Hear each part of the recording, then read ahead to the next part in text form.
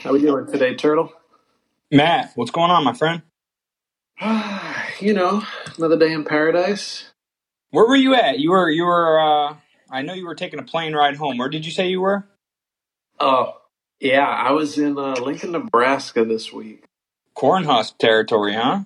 Oh man, so legitimately, I stayed downtown in Lincoln, and the drive from the airport into the downtown area, you pass the Cornhusker Stadium, and that thing, it's massive. It is their temple. I mean. And the upper deck bleachers, you can just tell from the highway that is steep. I'll tell you what, you're going to University of Nebraska. You got a nice setup. They got a really nice arena for basketball, concerts, etc. Nice baseball field and really nice football stadium.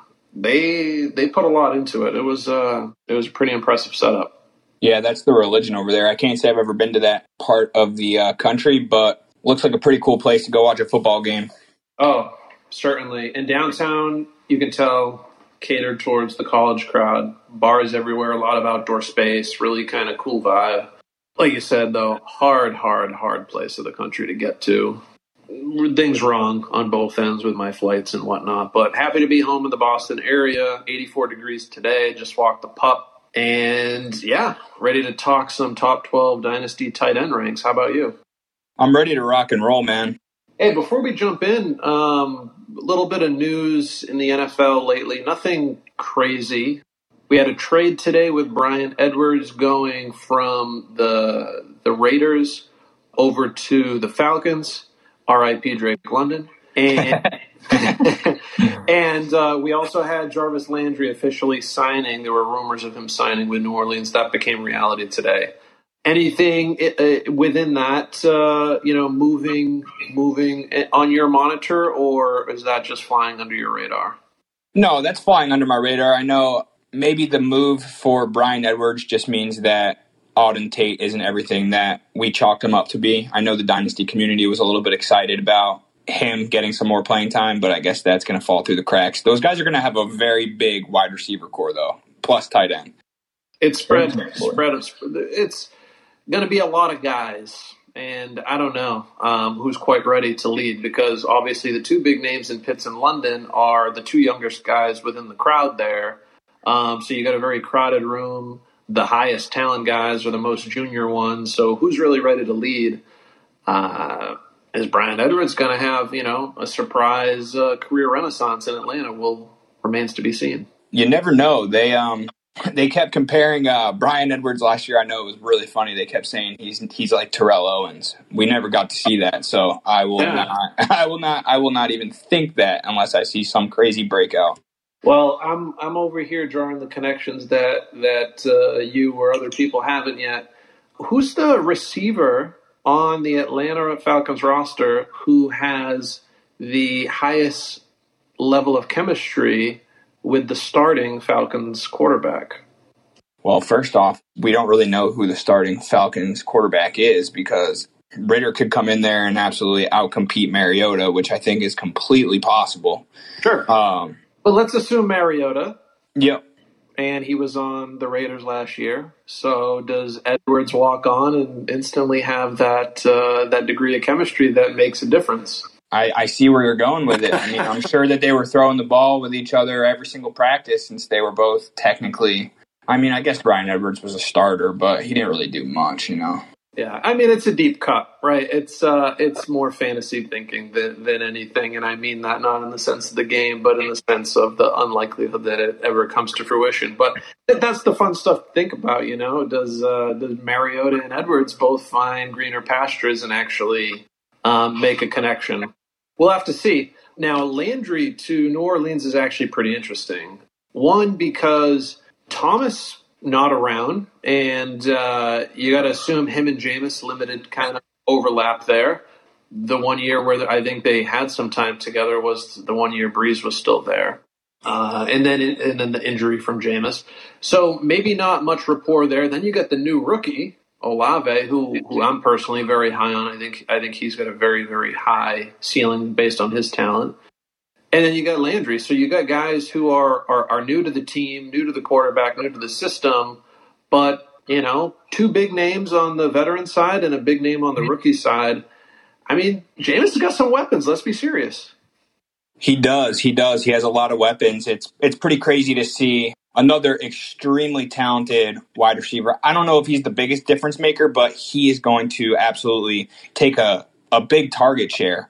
And I was just actually on Twitter, and I saw that Mike Clay tweeted out, and he was basically breaking down the different target shares for all the guys on that team. And the last thing he said was the math doesn't add up because Kamara's got 20%, Michael Thomas, if healthy's got 25%, Olave 20%. Now Landry 20, and then you still got a few of those other guys that you got to feed. So we're gonna have to see what happens there. But do you think that them bringing in Landry is any sort of indicator that Michael Thomas is still not 100% healthy?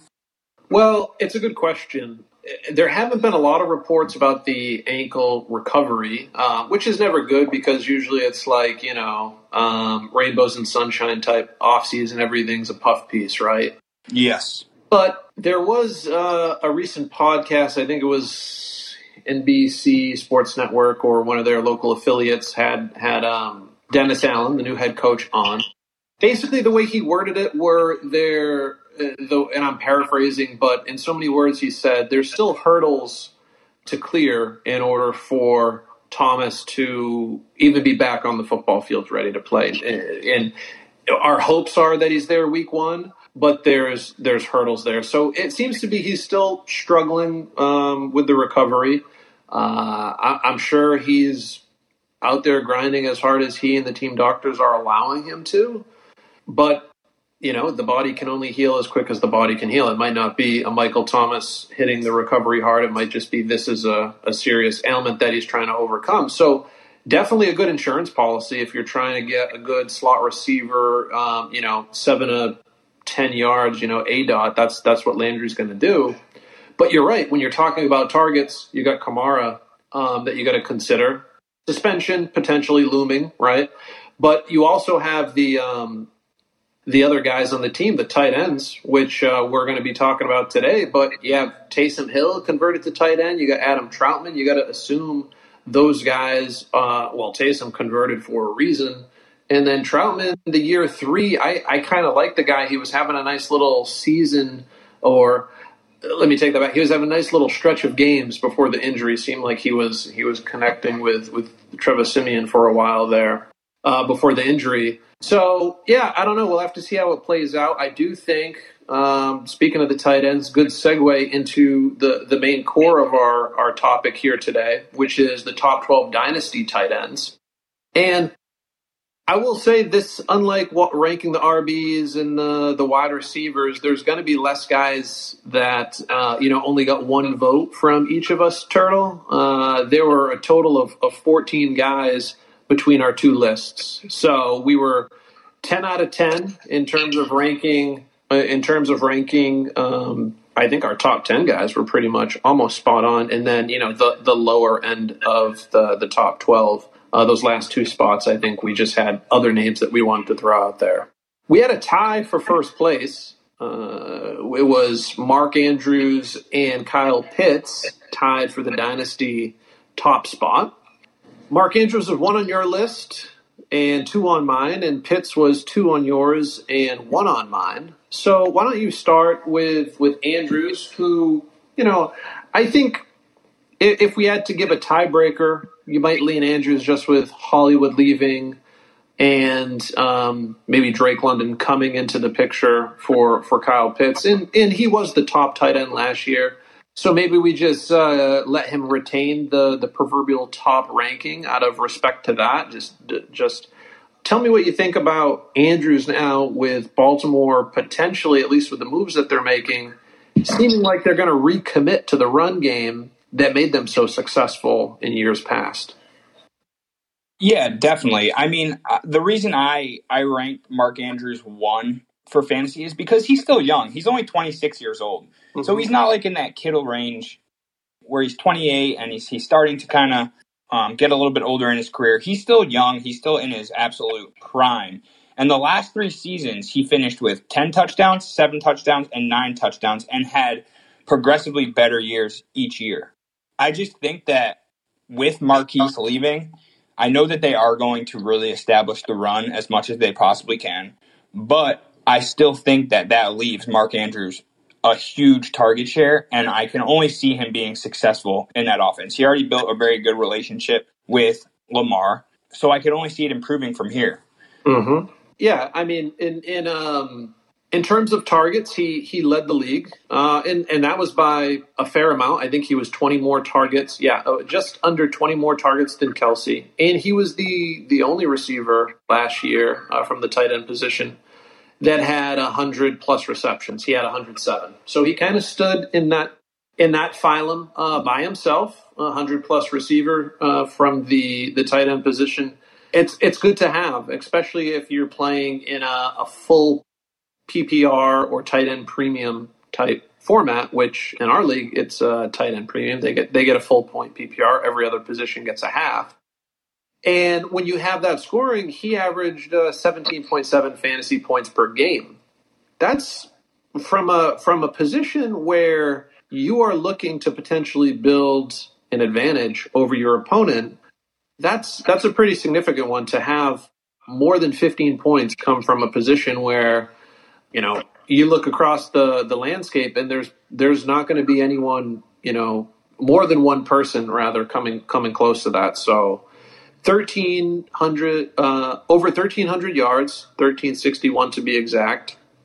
So he led in targets, he led in receptions, he led in yards, and to your point, he led in touchdowns. There was a tie for first, but he was in that tie for first place in touchdowns. He did everything right. They were very pass heavy though last year. Now, as the pie potentially shrinks, do you think you're going to be looking back on the 22 season and he's still fine? He's going to be in that 150 or in the range plus or minus 10 targets? I think he's got to be. I mean, I think he's really their only legitimate established deep threat up the seam, short, down and ins. He's their only guy who's really established. Like Bateman, I think is going to come onto the scene, but I think that's going to take a little bit of time.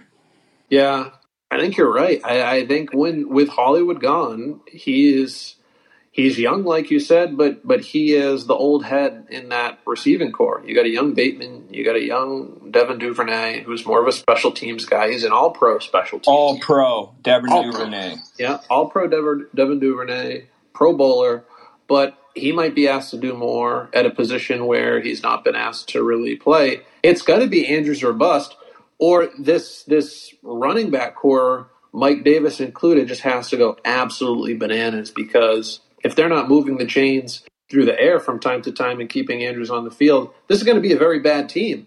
And I don't think the Ravens are going to be a very bad team. So you got to think that Andrews is going to be a very safe spot on the table to put some chips on.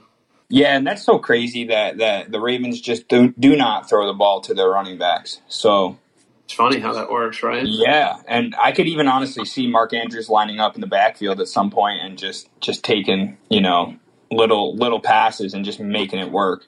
Kelsey, I really could. Yeah. Kelsey does that. So before we get to the big man Kelsey, we need to talk Kyle Pitts. Very, very young player, but you got to think that there's going to be growing pains. But with the young age, that comes. And with that young age and the draft capital that he has, there also comes upside. Now, I think we might see a season very similar to the one we just saw. And why do I say that? If he's got a year in the system, with the coach, and he's only going to get better. Well, I think as a team, the Falcons took a step backwards at the QB position. I think Matt Ryan has a noodle for an arm. He's got a piece of pasta for an arm. But at the same time, Mariota hasn't been asked to do much, and Ritter as a third-round pick. We got to look at this team and just say that, they are worse off at the quarterback position. And there's going to be a trickle-down effect to the skill position players as a result. That's going to be less time on the field for the running backs, and that's going to be lower quality targets for the receivers. Now, Kyle Pitts, all the opportunity in the world in this very open wide receiver / tight end room, with Drake London being the primary competition. I know we were just talking Edwards at the top of the show. throw him in as a lower end third consideration, I would say right now.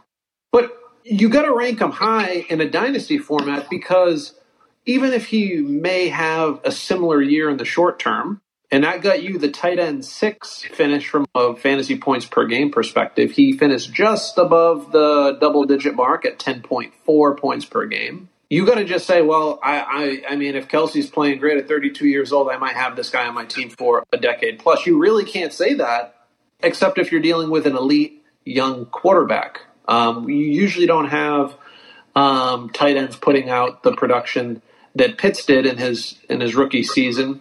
Not really great from a reception and touchdown standpoint. He only had the single touchdown in 68 receptions, which ranks 6th in the league. But he had 110 targets, and there were only, I believe, 6 or so tight ends that hit that mark.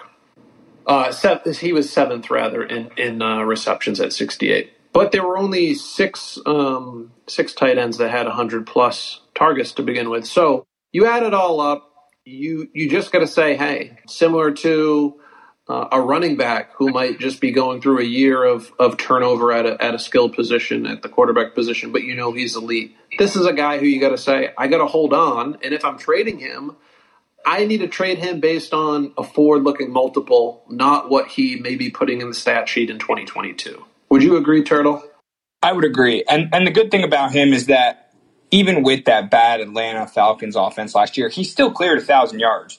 He did. Which is very impressive for a first-year tight end, because that rarely happens. We know that these tight ends come to the league, and it takes a few years for them to really gain any sort of momentum. So that's really exciting to see. The other good thing about Kyle Pitts is that he's not used as a blocker very often. No. So for fantasy purposes, that is huge. You know that he's going to be getting downfield. You know that he's going to be getting targeted. And eventually, when they do get that quarterback who is going to be the future of their franchise, I think the main goal will be to establish a relationship and a rapport with him, which will in turn just continue to boost his fantasy numbers. But I do know that Kelsey, Andrews, even a few of these other guys that we're going to be talking about here soon will probably outscore him this year. Yeah. I think you're going to have a very similar ending spot this year to last year. He could finish double digits, and he might catch a few extra touchdowns. But who knows if the yardage is kind of a trade-off in that respect. But he finished as the tight end 7 in full PPR scoring last year with the 10.4.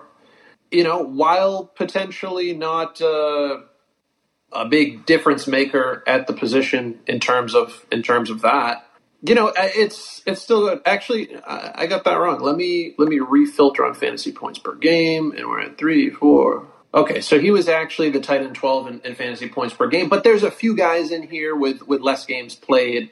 You know, Logan Thomas, 5 games, you might need to carve him out. Darren Waller, I guess you got to keep him in there with 11 games. TJ Hawkinson with 12. They're above him slightly in the points per game, but they didn't play nearly as many. If they played more, potentially that fantasy points per game comes down. But, I mean, overall, like you're right, a successful rookie season, 1 of 2 all-time to hit the 1,000-yard mark, albeit he did it in there's a 17-game season this year instead of 16, so he needed the extra to get there. But let's not take that away from him. Yeah, he did good. He was a little bit lower in the points per game. I just had the wrong column sorted there. He was 12th, not 10th in full point PPR. Yeah, that makes sense. The one other thing just about him is that he's so young. He could honestly be elite for a full decade, if not more, which is just crazy to think because he's 21 years old. So you traded for him recently in the league. What's your stance on him? As an owner, is he one of those guys? Don't really approach me about him unless you are willing to extremely overpay. Because he's one of those young assets that you can build around? Or is he a guy who, if he rips off a hot start, you're going to, I might do a trade for another one of those. I'm not going to make someone overpay. I'm just going to go try to get someone who is viewed in a similar tier as him. Yeah, I mean, in my brain, that's definitely the thought process. It's like, do not sell him, do not undersell him. But you know how I play fantasy football. I'm very aggressive. So, like, if someone came to you and said, CeeDee Lamb or A.J. Brown or someone in that, top 5 wide receiver range, and I'll throw you back, the tight end 14 or 16 just so you're covered at the position. Does that get it done? I don't think so. Not for me, because I'll be honest. I don't think one of our league mates is going to care too much. But I'll just divulge just an idea. I won't even name the players, but he offered me one of the better rookie wide receivers and a top 5 tight end for Pitts.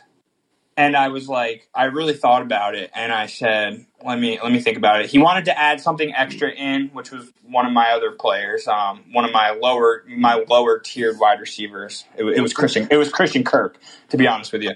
But I really thought about it, and I was like, I don't think I could do it right now, just because I seen Kyle Pitts last year. I didn't see this rookie wide receiver play yet. I think that he eventually will be good, but I don't think it was worth it. But going back to my question, you replaced that rookie wide receiver with a known commodity, and I mean like a dynasty top 5 or 7 commodity at the wide receiver position. And I'll say it again: CeeDee Lamb and replacement.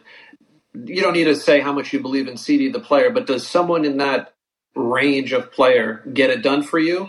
I think I would need a top 7 tight end, and I feel like that's being greedy, but I think that that's just what I would take for it. I would take that elite wide receiver plus a top 7 tight end, since tight ends are just a lot harder to come by. They are.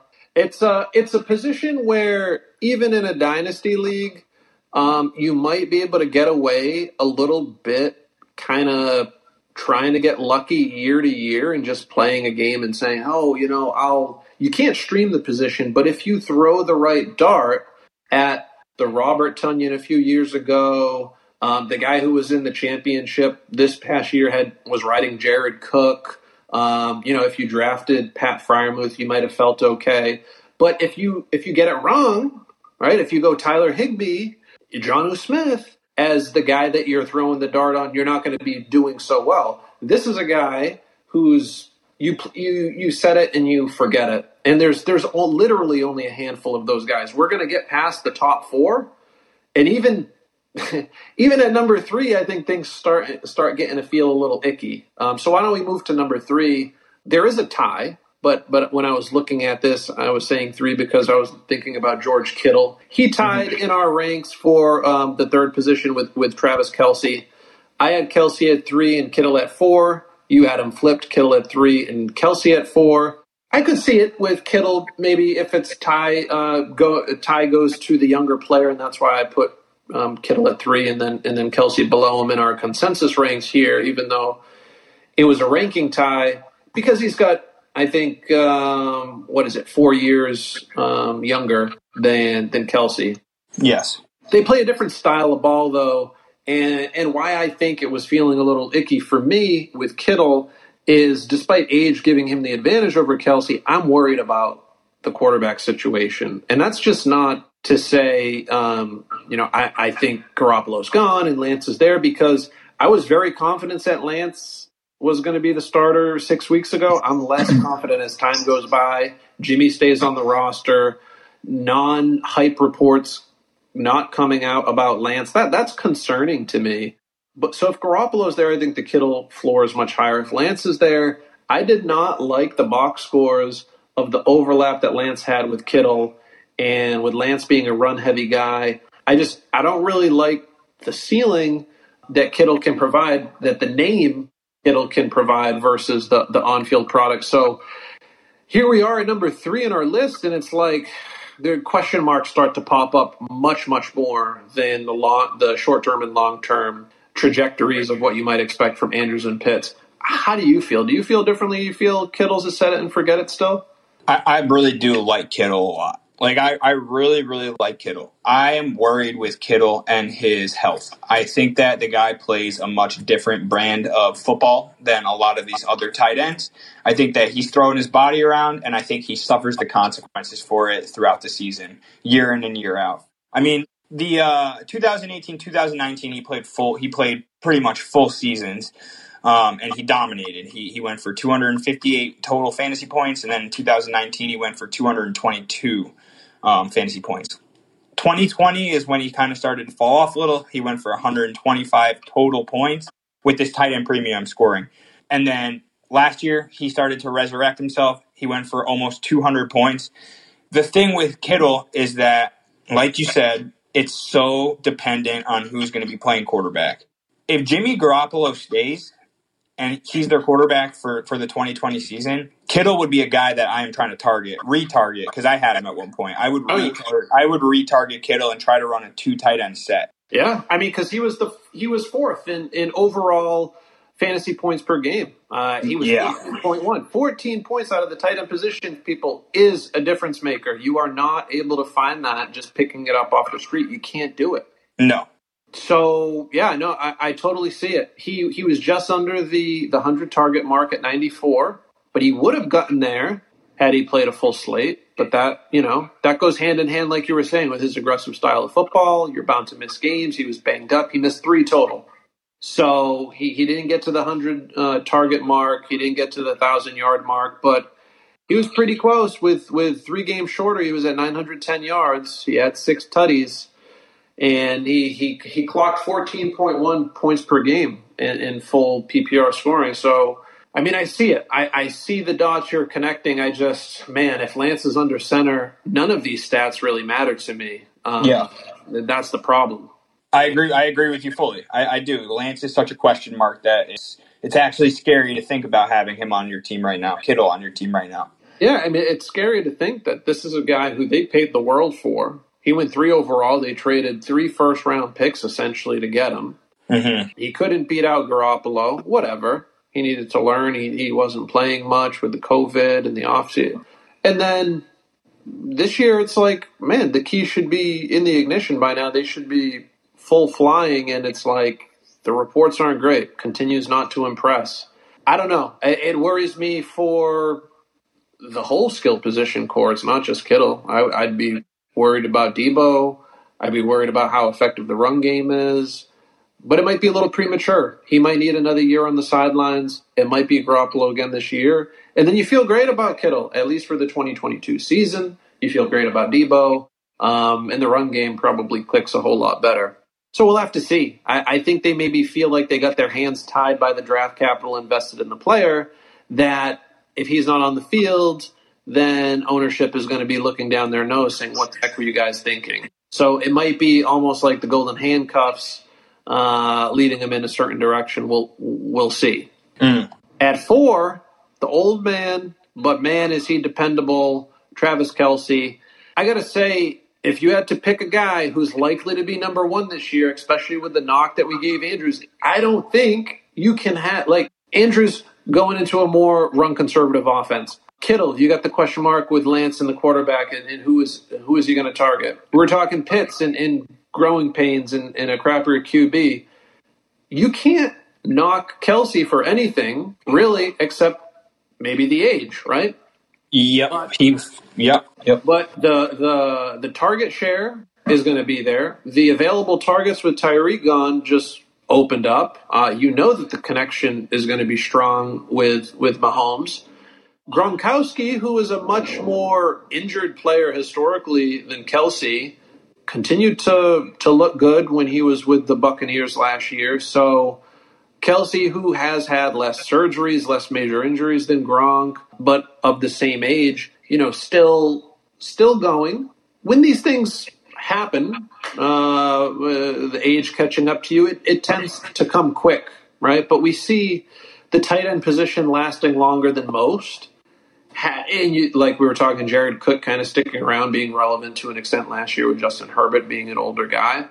But, it's hard to predict beyond this season or next season with a guy of Kelce's age. That's why you can't, even if you expect him to be the number 1 tight end in 2022, you can't have him much higher than 4 on the list just because the guys above him have the youth on their side.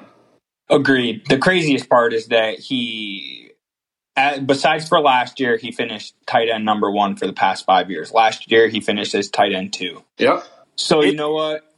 He's the most dependable tight end by far. And we joke about it all the time. It's like, when is Travis Kelce going to fall off the cliff? it's definitely not going to be this year. No. There's no chance. I think he's got until at least 34 years old to continue to get the target share and the great fantasy numbers. Yeah, and the thing is, there's no matter who they sign or draft, Sky Moore, Valdez-Scantling, Tyreek Hill's not walking through that door. What does that mean is that there's no other name on the roster who is going to command what Tyreek commands. Now, you need to spread the ball, but the command for those targets, like you were saying before with the numbers adding up in New Orleans, putting Tyreek Hill down for 20% and Kelsey down for 25% or what have you, there's no guy in that roster. This guy's going to get 20. It's like, maybe 10, maybe 12, maybe 8. Let's consider the running backs maybe catching more passes now than the wide receivers. But he's the one guy who when Mahomes needs someone, he's going to be looking at one person now instead of having the option for two. And that's very, very clear to me. So beyond this year, I think you still got a very good year next year. And maybe one of these big name receivers who are on a contract this year, McLaurin, Deontay Johnson, they find their way to KC next year and things kind of calm down. But I think Kelsey could potentially be a league winner type eruption week after week after week this year. It's really hard to see an alternative scenario, barring injury, of course. Yeah, I can't disagree with any of that. It's Travis Kelce. You know what you're going to get with the man. Yeah, love it. So moving on, we had a sole position at number 5, no tie this time. It was Darren Waller. I had him as my 6. You had him as your 6. He comes in as the consensus 5 based on variation and rankings behind him. Why don't you kick us off with Waller? I know you had the guy for a bit. I think you like him. I've never ever rostered the guy, so I only know what I know about him from analysis, never the fondness of ownership. So why don't you start us off with Waller? Yeah, I mean, Darren Waller is just he's a great athlete. Last year he averaged about 12 points per game in fantasy. He only played 11 games, which is pretty crazy. Mm-hmm. So with that being said, he had 93 targets, 55 receptions, and almost 700 yards in only 11 games played. Mm-hmm. I think that Darren Waller is the type of player, because they signed Davante Adams, that you start to see a little bit of a decline with him. So we'll see what happens with that, because, they have Davante. Derek Carr has also established a great relationship with Hunter Renfrow. Yep. So I guess my question is, where does that leave Waller? Is he going to be targeted as much as he was prior to Davante coming on board? Yeah. So I think, and I love that you asked that, because that's exactly where I wanted to start my kind of summary on him. So if, like you said, he finished with over a dozen fantasy points per game. He only played 11. He had the injury there. I think it was ankle related, IT band or something weird like that, if I recall. But he started off the year with a bang. He had 19 targets, and I believe I was facing you this week, and I was like, what the heck? How is he still doing this? 19 targets. He had a 26.5-point game right off the bat. After that, defenses looked around and they said, Brian Edwards is not Terrell Owens. Henry Ruggs is nothing but a deep threat. Renfrow hadn't quite come on. And they started keying in on Waller, putting their biggest guy, deploying a linebacker in or around him. And the targets came down. He was around 7, 8, 5. He had one more good game with double-digit targets with 11. But I think we could be seeing – I think the games of 19 targets are over. But could the 7 targets become consistently 10 and 11? Could the 8 become consistently 10 and 11? I think so. And the reason I think that is because with him back healthy and not being the primary defensive concern for opposing defenses, that being Davante Adams, obviously, I think that he's going to return more to eating into Hunter Renfrow's targets, the safety valve type targets, the crossers across the middle, the short ones where you got to turn left or turn right and hope that you get by the defender and get some extra yardage there.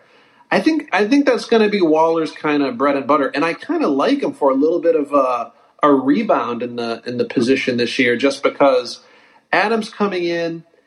When you're planning up a game plan, it's going to be primarily how do we take him away. If Waller beats us, if Renfrow beats us, if Jacob beats us, they beat us, but we're not going to let Devontae beat us. Now, Devontae's still going to get his. That's not a knock on him. But I think defenses just get a little bit softer for Waller. And if he still has the juice, I think we might see that on screen a lot more this season. So for me, it's a thumbs up for Waller. I think we have a nice little, I won't say renaissance because he wasn't quite out of it. He had a good year last year, but a rebound in terms of maybe a full season healthy and returning some good value for fantasy owners.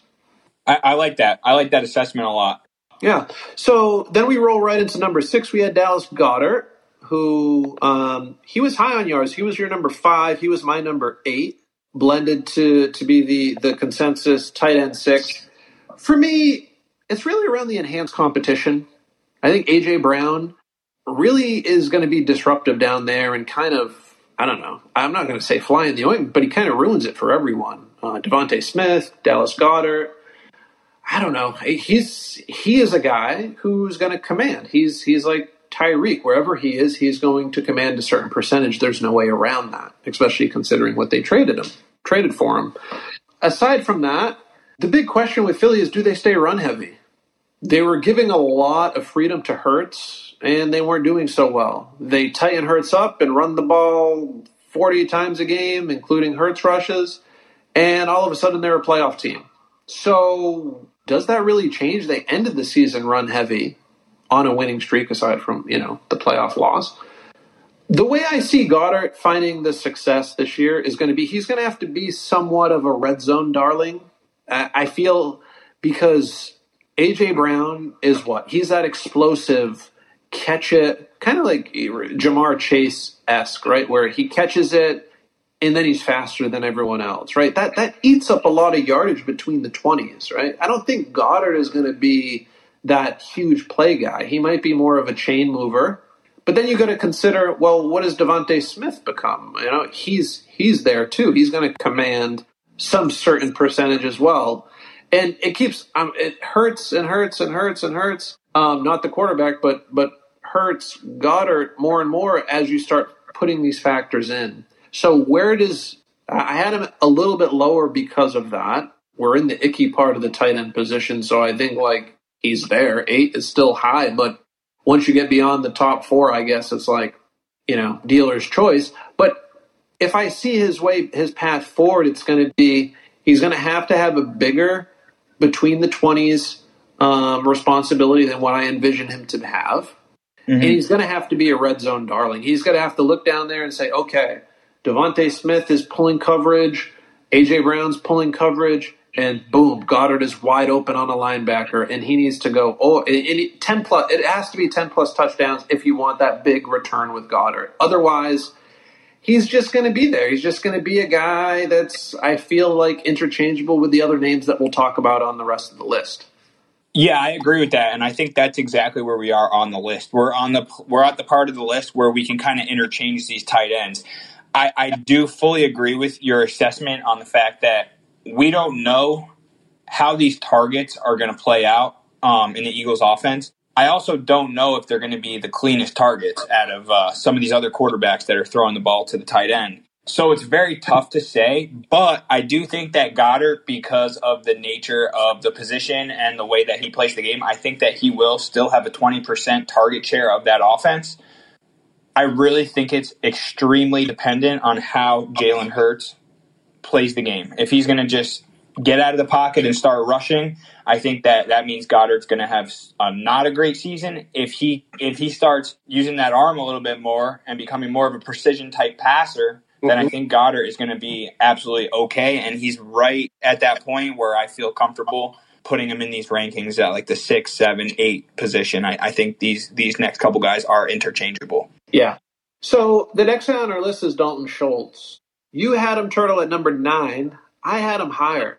This was the last. If I missed out on the top 4 guys, yep, I'm going for Dalton Schultz. And the reason why I'm going Schultz is when we talk about Cooper and Cedric Wilson leaving the team, we have 165 targets available. Gallup's still there, recovering from the ACL. So what's his availability and his viability until maybe a couple of games into the season, or maybe he's good from the jump. Let's say Gallup keeps his target share and takes a little bit of that 165, or takes a lot of it. Say he takes 65 of them. He absorbs the whole Cedric Wilson role. That means Cooper is still out there. Now, CeeDee Lamb's going to take some, but I mean, Pollard and Zeke, I think we're going to see pretty much the same. You got James Washington, I don't know, definition of a Jag.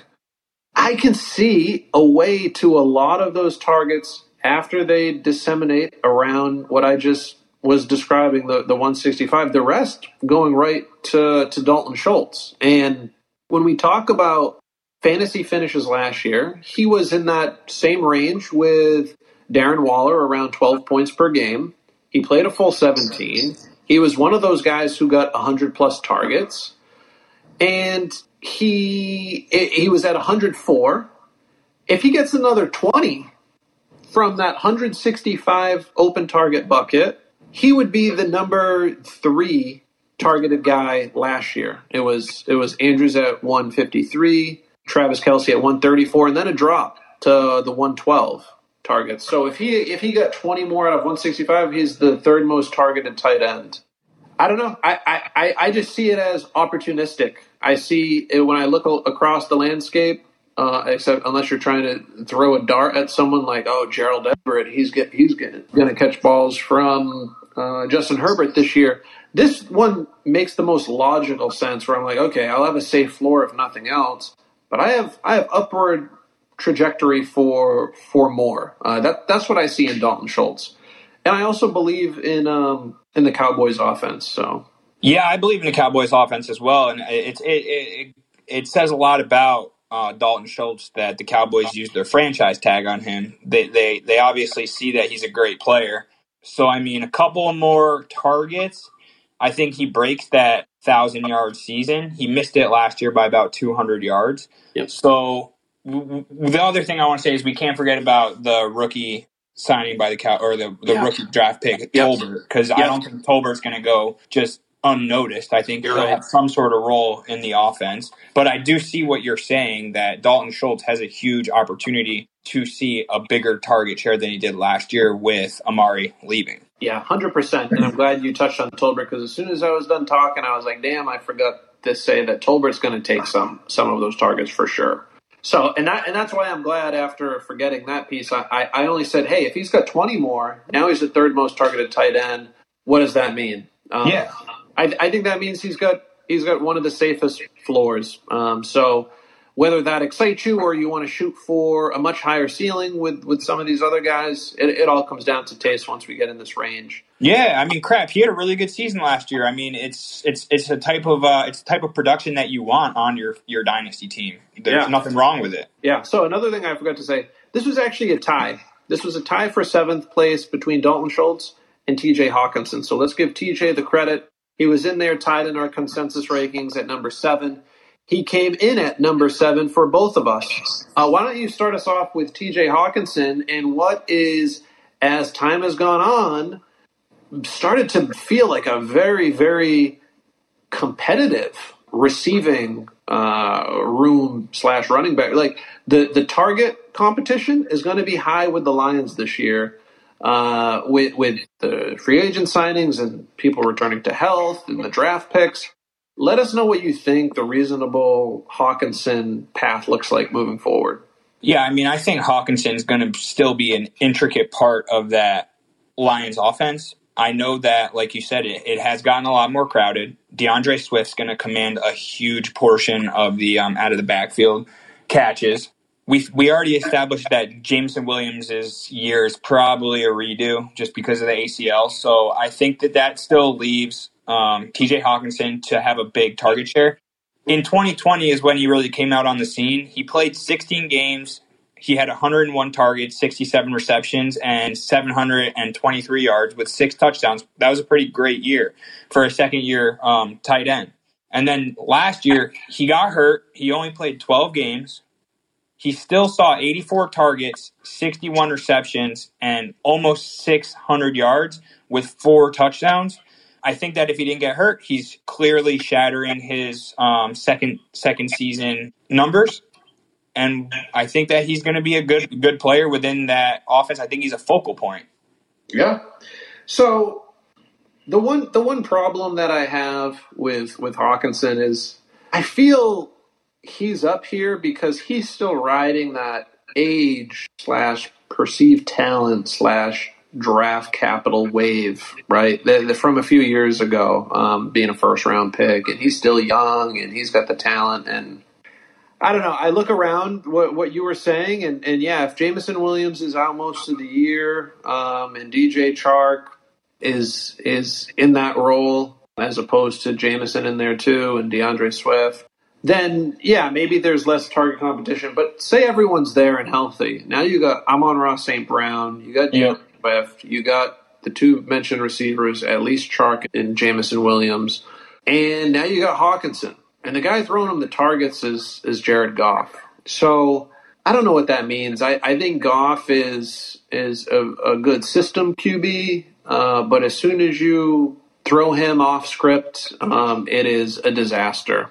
That being said, he did have a decent season last year. In the 12 games that he played, he averaged, again, he's in there with Waller and Schultz, around a dozen points per game, 12.1 points per game. He didn't kill it in the yardage department. Despite a lot of targets, at 84 targets in those 12 games, only 583 yards. So again, that comes with the Goff territory. That comes with being a Detroit Lion, really. You're not scoring a lot of points. You're not moving the ball effectively. So there's a lot of mouths to feed. If this is a tie between Schultz and between Hawkinson, I am confidently going Hawkinson second. And Schultz is going to be the guy that I'm choosing draft after draft after draft. Yeah, I agree with that. Just because Schultz is in a much more high-powered and high-octane offense. But I do think that TJ Hawkinson gets schemed automatically into the Lions' offense, just because that's kind of how Jared Goff works. He's not really a deep ball thrower. I think that him having Hawkinson go over the middle and on the out routes and on the slants, I think that's going to be right where Goff's bread and butter is. Yeah.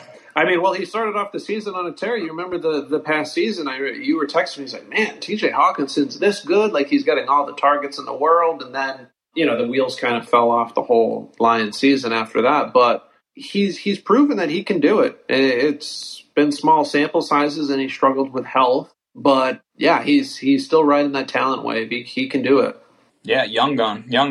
All right, so we can move quicker. We're past the top 8. And now it's getting grosser and grosser. But, there's still some upside talent here, right? Our number 9 is Pat Freiermuth. What do you think about the Muth? I'm a Muth fan. Yeah. That's really all I can say about that. I think Muth is always open. Yeah. I think he's lower for me due to the QB situation. Yeah, and that's what I was going to explain. He's definitely dropped on the list because of the Trubisky / Pickett situation right off the rip. But I still do think that Freiermuth is a very good talent, and he can be used as that red zone target guy as long as they're starting to get to the red zone. Yeah, I mean, for a rookie, he had some good contributions, right? It's not a lot of times that rookies are contributing at the level he did. 7 touchdowns, about 9.5 fantasy points per game in the full point PPR. But he was under 500 yards. Like, his step forward, his path to relevancy is improvement between the 20s. So a lot more activity. And that's going to be hard because that's Deontay, and that's Claypool, and that's Najee, and now you got Pickens. So it's going to be hard. There's a lot of mouths to feed, but if he can do that, he's obviously shown he's excellent in the red zone. Yeah, he was always open. Yeah, he's a force down there, and maybe that's because they were covering the other bigger names, and he was taking advantage. But it could also be because he's got legitimate skills down there, creating separation and where the field gets a little bit tighter. So, not having Big Ben, who was kind of like, hey, I'm going to check it down to this comfort area of the field. Slight knock on him for me. But again, number 9, you're down in the area where you're just hunting for upside anyway, and Freiermuth entering a second year can do that. Number 10, Dawson Knox. This is, you want to tie yourself to the Bills' offense. You go Dawson cheaply. You go Dawson Knox. Where are you at with him? Yeah, and that's what I was just about to say. I was going to say the guys that are on the list now, I think most of them are on the list because of the quarterbacks that they are tied to and the offenses that they are tied to. So Dawson Knox being in the Bills' offense, he's a young tight end, 26. And I think that just because Josh Allen is such a great elite quarterback, it really boosts Dawson Knox's fantasy stats throughout the year. I think he's a locked and loaded low end tight end 1 every week. And that's what boosted him last year. He tied for the league lead in touchdowns with 9. He was nowhere close on the yardage or targets or receptions. He had 587 yards and 71 targets and 49 receptions. He got there. Riding about 10.9 fantasy points per game on the back of 9 touchdowns. So he's going to need that to stay. He's a little bit lower for me because of the increased competition there. Yep. And that's the expected, hey, Davis is going to take a step forward. Jamison Crowder, Khalil Shakir playing in the slot areas, both of those guys. And now the determined role that they're going to have, predetermined role for James Cook with, hey, we hired this guy. We drafted this guy to catch passes. So there goes some additional competition as well. I think we just got to maybe temper expectations of him making a tier jump. And like you said, Turtle, you better expect more of the kind of locked and loaded back end of the tight end 1 area, as opposed to saying, oh, he's got a shot to go top 6 this year. I think the lower end is more likely. Yeah, there's a lot worse guys that you could be starting on your dynasty roster than Knox. Yeah, and that's where we stopped agreeing. Those top 10s were on both of ours, and then we got into some differences. My tight end 9, so even a little bit higher on my personal rankings, was Cole Kmet. This was a guy he's entering year 3, hoping for that year 3 leap. I see the coach talking him up, and I hate to use the who else is there argument, so I'm not going to do it. But you know who else is there.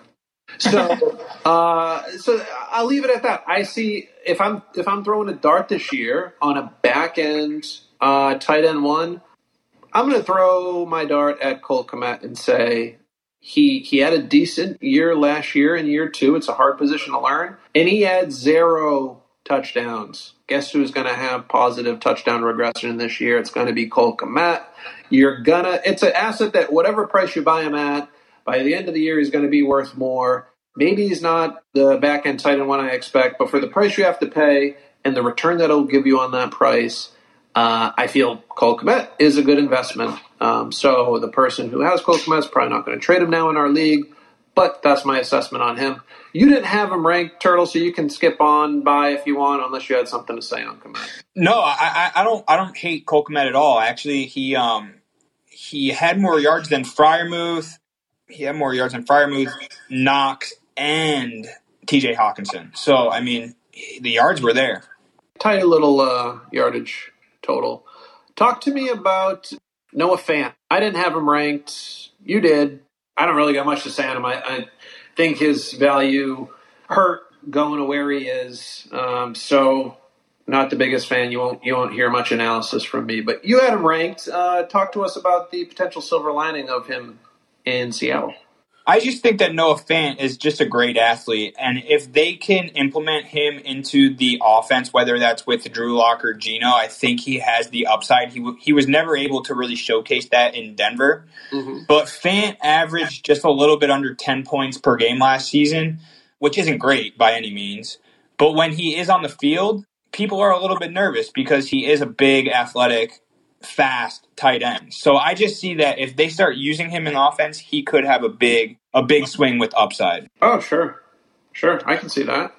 But that's really it about him. I mean, he's on a very shitty landing spot with Seattle right now. But I just think that the age and athleticism is there. Once they do get a good quarterback in the mix, he could be a good player. He's going to have to rip off like 5 huge like run after catch touchdowns for him to like just blow everyone away. Yeah, like he's not a guy that I'm going after and trying to get on my dynasty team. But, like we said already, the last half of these tight ends on this list, it's all just kind of picking and choosing. There's some tough people on the bottom half of this list.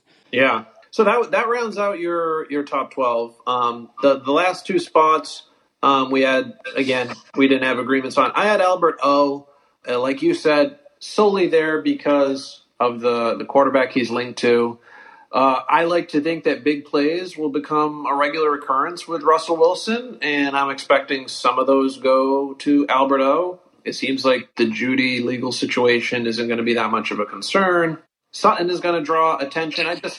I think Alberto is going to have a chance for some big plays when he's done that with some pretty crappy QB play, with him not having the fan competition and getting more snap percentage on the field.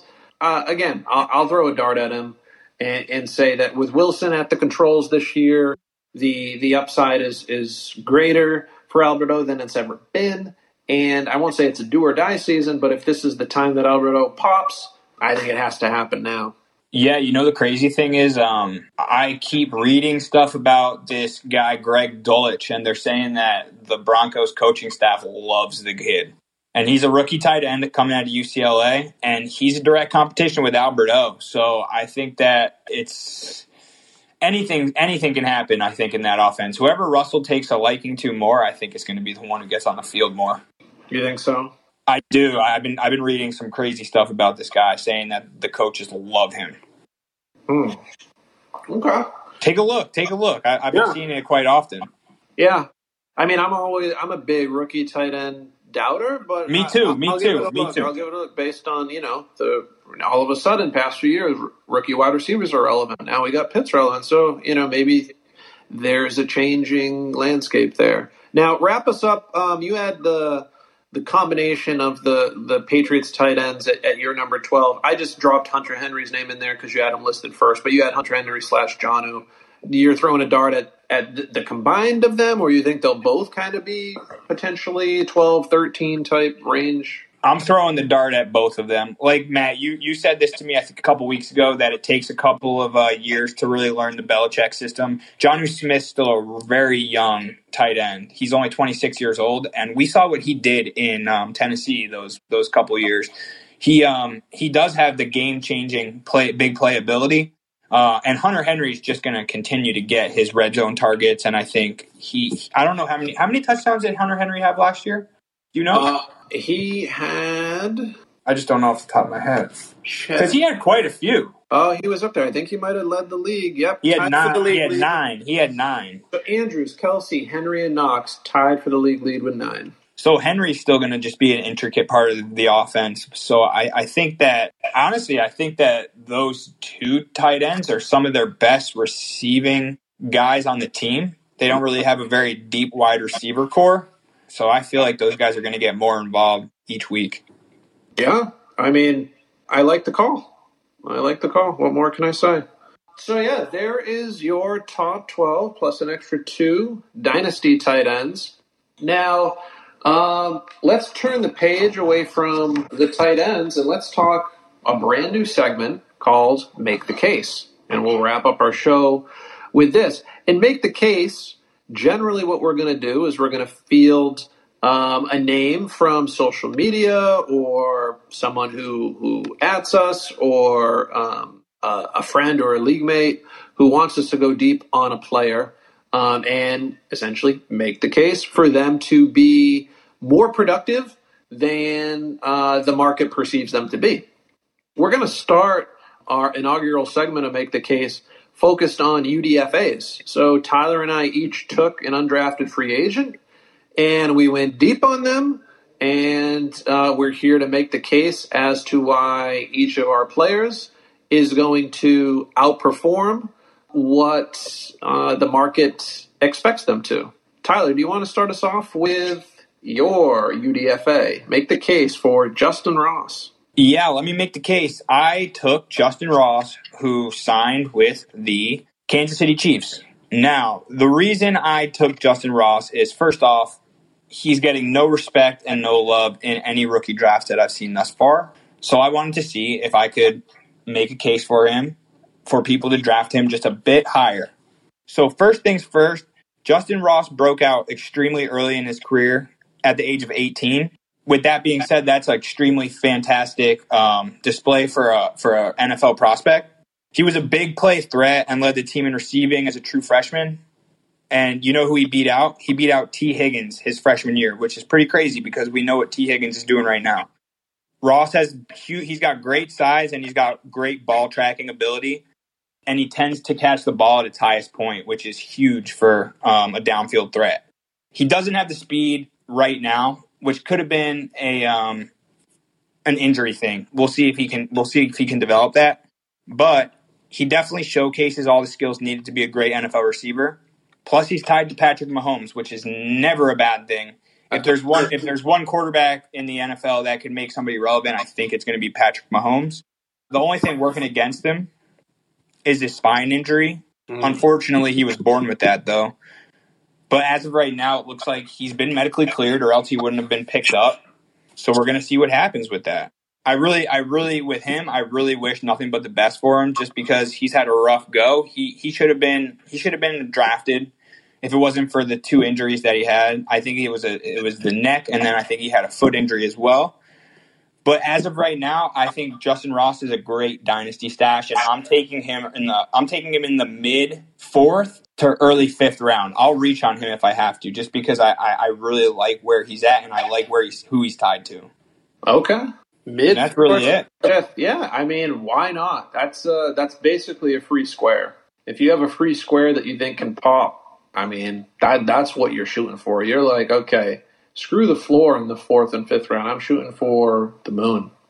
Why not? I mean, like I said, he's just tied to such a good offense. Hopefully the guy makes the team. He proves the haters wrong, and we see this guy play in the NFL for years and years. Yeah, like you said, gotta wish nothing for the best of a guy with that talent to go undrafted. Nearly unheard of.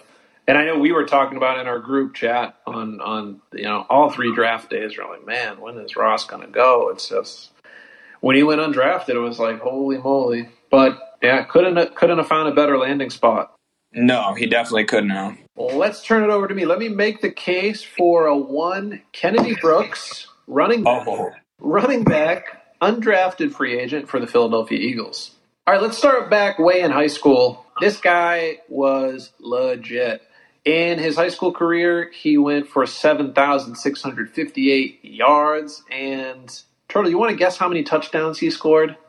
Shit. 24?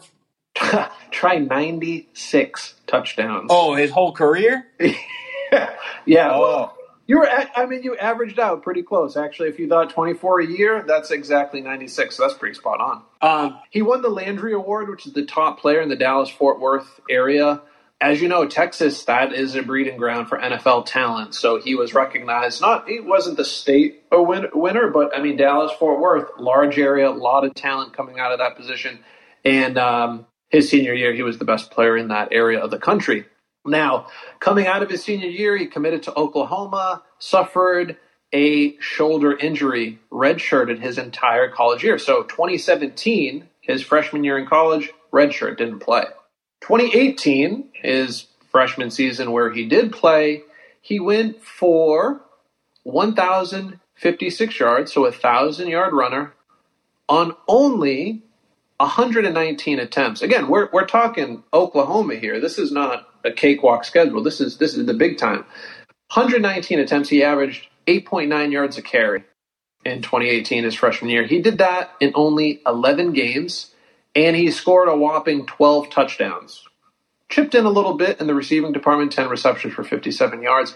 But what's interesting, again, 8.9 yards a carry, 1,000-yard rusher, 12 touchdowns in only 11 games.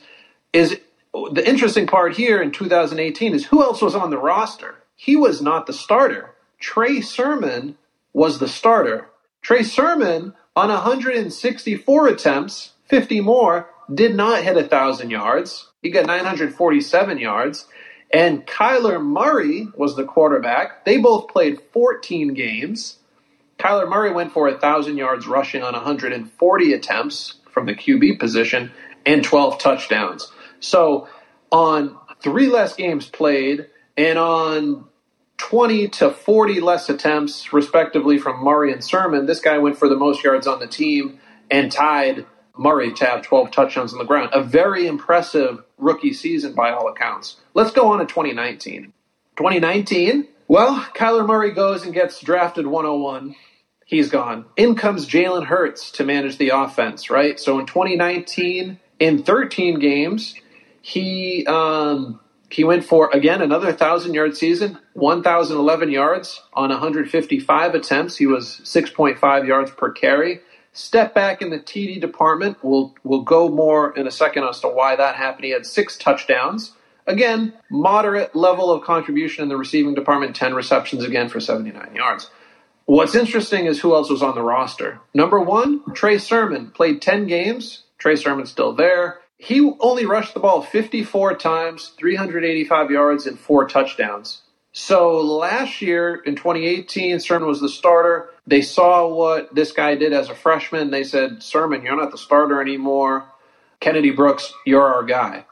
Wow. Kennedy Brooks gets the 155 attempts. Sermon only 54. New on the scene in 2019, Ramondre Stevenson, another NFL back. Ramondre Stevenson, more rushes than Trey Sermon, 64 for 515 yards and 6 touchdowns. Again, Kennedy Brooks still the big guy. Now, 6 touchdowns for Kennedy Brooks. What happened? Jalen Hurts happened. Jalen Hurts, compared to Kennedy Brooks' 155 rushing attempts, Jalen Hurts had a whopping 233 rushing attempts from the quarterback position. He went for 1,298 yards and 20 effing touchdowns. Okay? Wow. I'm adding some of that production back to Kennedy Brooks' sophomore season here, his redshirt sophomore season, because in a real world, like, that's not happening from the QB position. 20 touchdowns and 1,300 yards. So Kennedy Brooks, again, another great season in his second year playing. In 2020, he opted out. I don't know why. I don't know if there's a pre-existing condition. I couldn't find that, but he was a COVID opt-out. After the 2019 season, we had Trey Sermon drafted in round 3 by the San Francisco 49ers. We had Hurts drafted in round 2. In comes Spencer Rattler as the new QB, and Ramondre Stevenson with Kennedy Brooks out takes over as the RB1 for Oklahoma. He goes for 665 yards and 7 touchdowns on 101 carries, again, in a reduced COVID-shortened season. And he goes on to be drafted by the Patriots in round 4, bringing us to 2021 last season, where Kennedy Brooks, after a year off with COVID, comes back and has the best season of his collegiate career. In 2021, again, with Spencer Rattler, as we all know now, in hindsight, really underperforming from the quarterback position and honestly losing the job at points. We had Kennedy Brooks, 13 games. On 198 attempts, he averaged 6.3 yards per carry for 1,253 yards and his collegiate career high 13 touchdowns. He tacked on, again, moderate receiving contributions, 73 yards on 9 receptions. And who else was on the roster this year was this hot transfer, a junior coming in, who Eric Gray. He played his first 2 seasons at Tennessee. He was being brought in to play the Ramondre, the Sermon, hey, this is the guy who's going to take your job, Kennedy Brooks. And he completely pushed Eric Gray to the side, who only got 78 carries, 412 yards, and 2 touchdowns across 13 games. Played the same amount of games as Kennedy Brooks. Kennedy Brooks just said no. I would say those numbers, his highest in rushing, yards, and touchdowns, were still limited by Rattler, really destroying the offense. So all told, he runs the combine 4.59, which is really good considering he's 5'11", 215 pounds. He's not a small guy. I think he got in a perfect landing spot. We were talking about Hurts. We were talking about Goddard and what he needs to do. He's in a very run-heavy offense. There's limited competition there. If we look at the depth chart of the Philadelphia Eagles, we got Miles Sanders at the top, no touchdowns last year. Boston Scott, I mean, I don't know. I'm not a big Boston Scott guy. Small guy, quick. He can catch the ball a bit, but that's not where he plays anyway. Kenneth Gainwell, he's not going anywhere. I think he's safe there. And number 4, Jason Huntley. I look up and down that depth chart, and I see Jason Huntley's position and Boston Scott's position easily captured by Kennedy Brooks. At least Huntley's position, especially if he can pitch in on special teams and really get on the roster. And he's got that connection to Jalen Hurts. He was with Jalen Hurts with that huge season back in 2019. And when we look at the success that they had on the ground last year in Philadelphia, we saw a lot of success with Jordan Howard entering the scene and being that bruiser, that the role that Sanders and Scott and Gainwell and Huntley cannot fill. I can see Kennedy Brooks coming in and performing at that level out of the gate as a rookie. So, all told, you got a good landing spot, you got limited competition, you got a connection to the quarterback who I was watching some videos and Hurts speaking very highly of him, not only back at Oklahoma, but even now as a Philadelphia Eagle. You got a run-heavy team, and you got Jordan Howard not coming back in that role wide open and no one on the roster looking like they can fill it. I think Kennedy Brooks is a sneaky guy who you could take $1 and turn a good return on that. You can flip him for, you talk 5th round, he's going undrafted. You can pick him up off of waivers, stick him on the end of your bench, and see what that lottery ticket turns into. That's my case for Kennedy Brooks. What do you think, Turtle? I'm picking him up right now in my other league. You sold me on it, my boy. And that's the point of the segment. We want you to we're doing the work to sift out some potential diamonds in the rough so you guys can make a few clicks on your fantasy app of choice, get these guys on your roster, and get collect the dividends as they pay out down the road. Oh, shit, I actually already have him on my roster, probably because you told me about him. He's been picked up already. You're just copying my moves in this league. Hey, man. Let me go see that. So there you go. Kennedy Brooks, Justin Ross. If you don't got him, someone's got him in your league, try to toss him a future 5th rounder. This is a guy that you want to have before training camp starts. Justin Ross, Kennedy Brooks. These are better darts to have this year than a 5th round pick in 2023 or 2024. Try to buy him low. We're not saying go sell the farm for these guys. We'd hate for you to do that and then they don't pan out. But here are some upside guys for you that we really like. Turtle, anything else that you want to say before we wrap up? No, I think that was a great show. I love the Make a Case segment, and I'm looking forward to next week. What are we doing next week, Matt? Next week, we got a few surprises. Let's leave it at that. We got a few more segments that we're going to debut. It's going to be fun. We've been tossing a lot of segment ideas back and forth.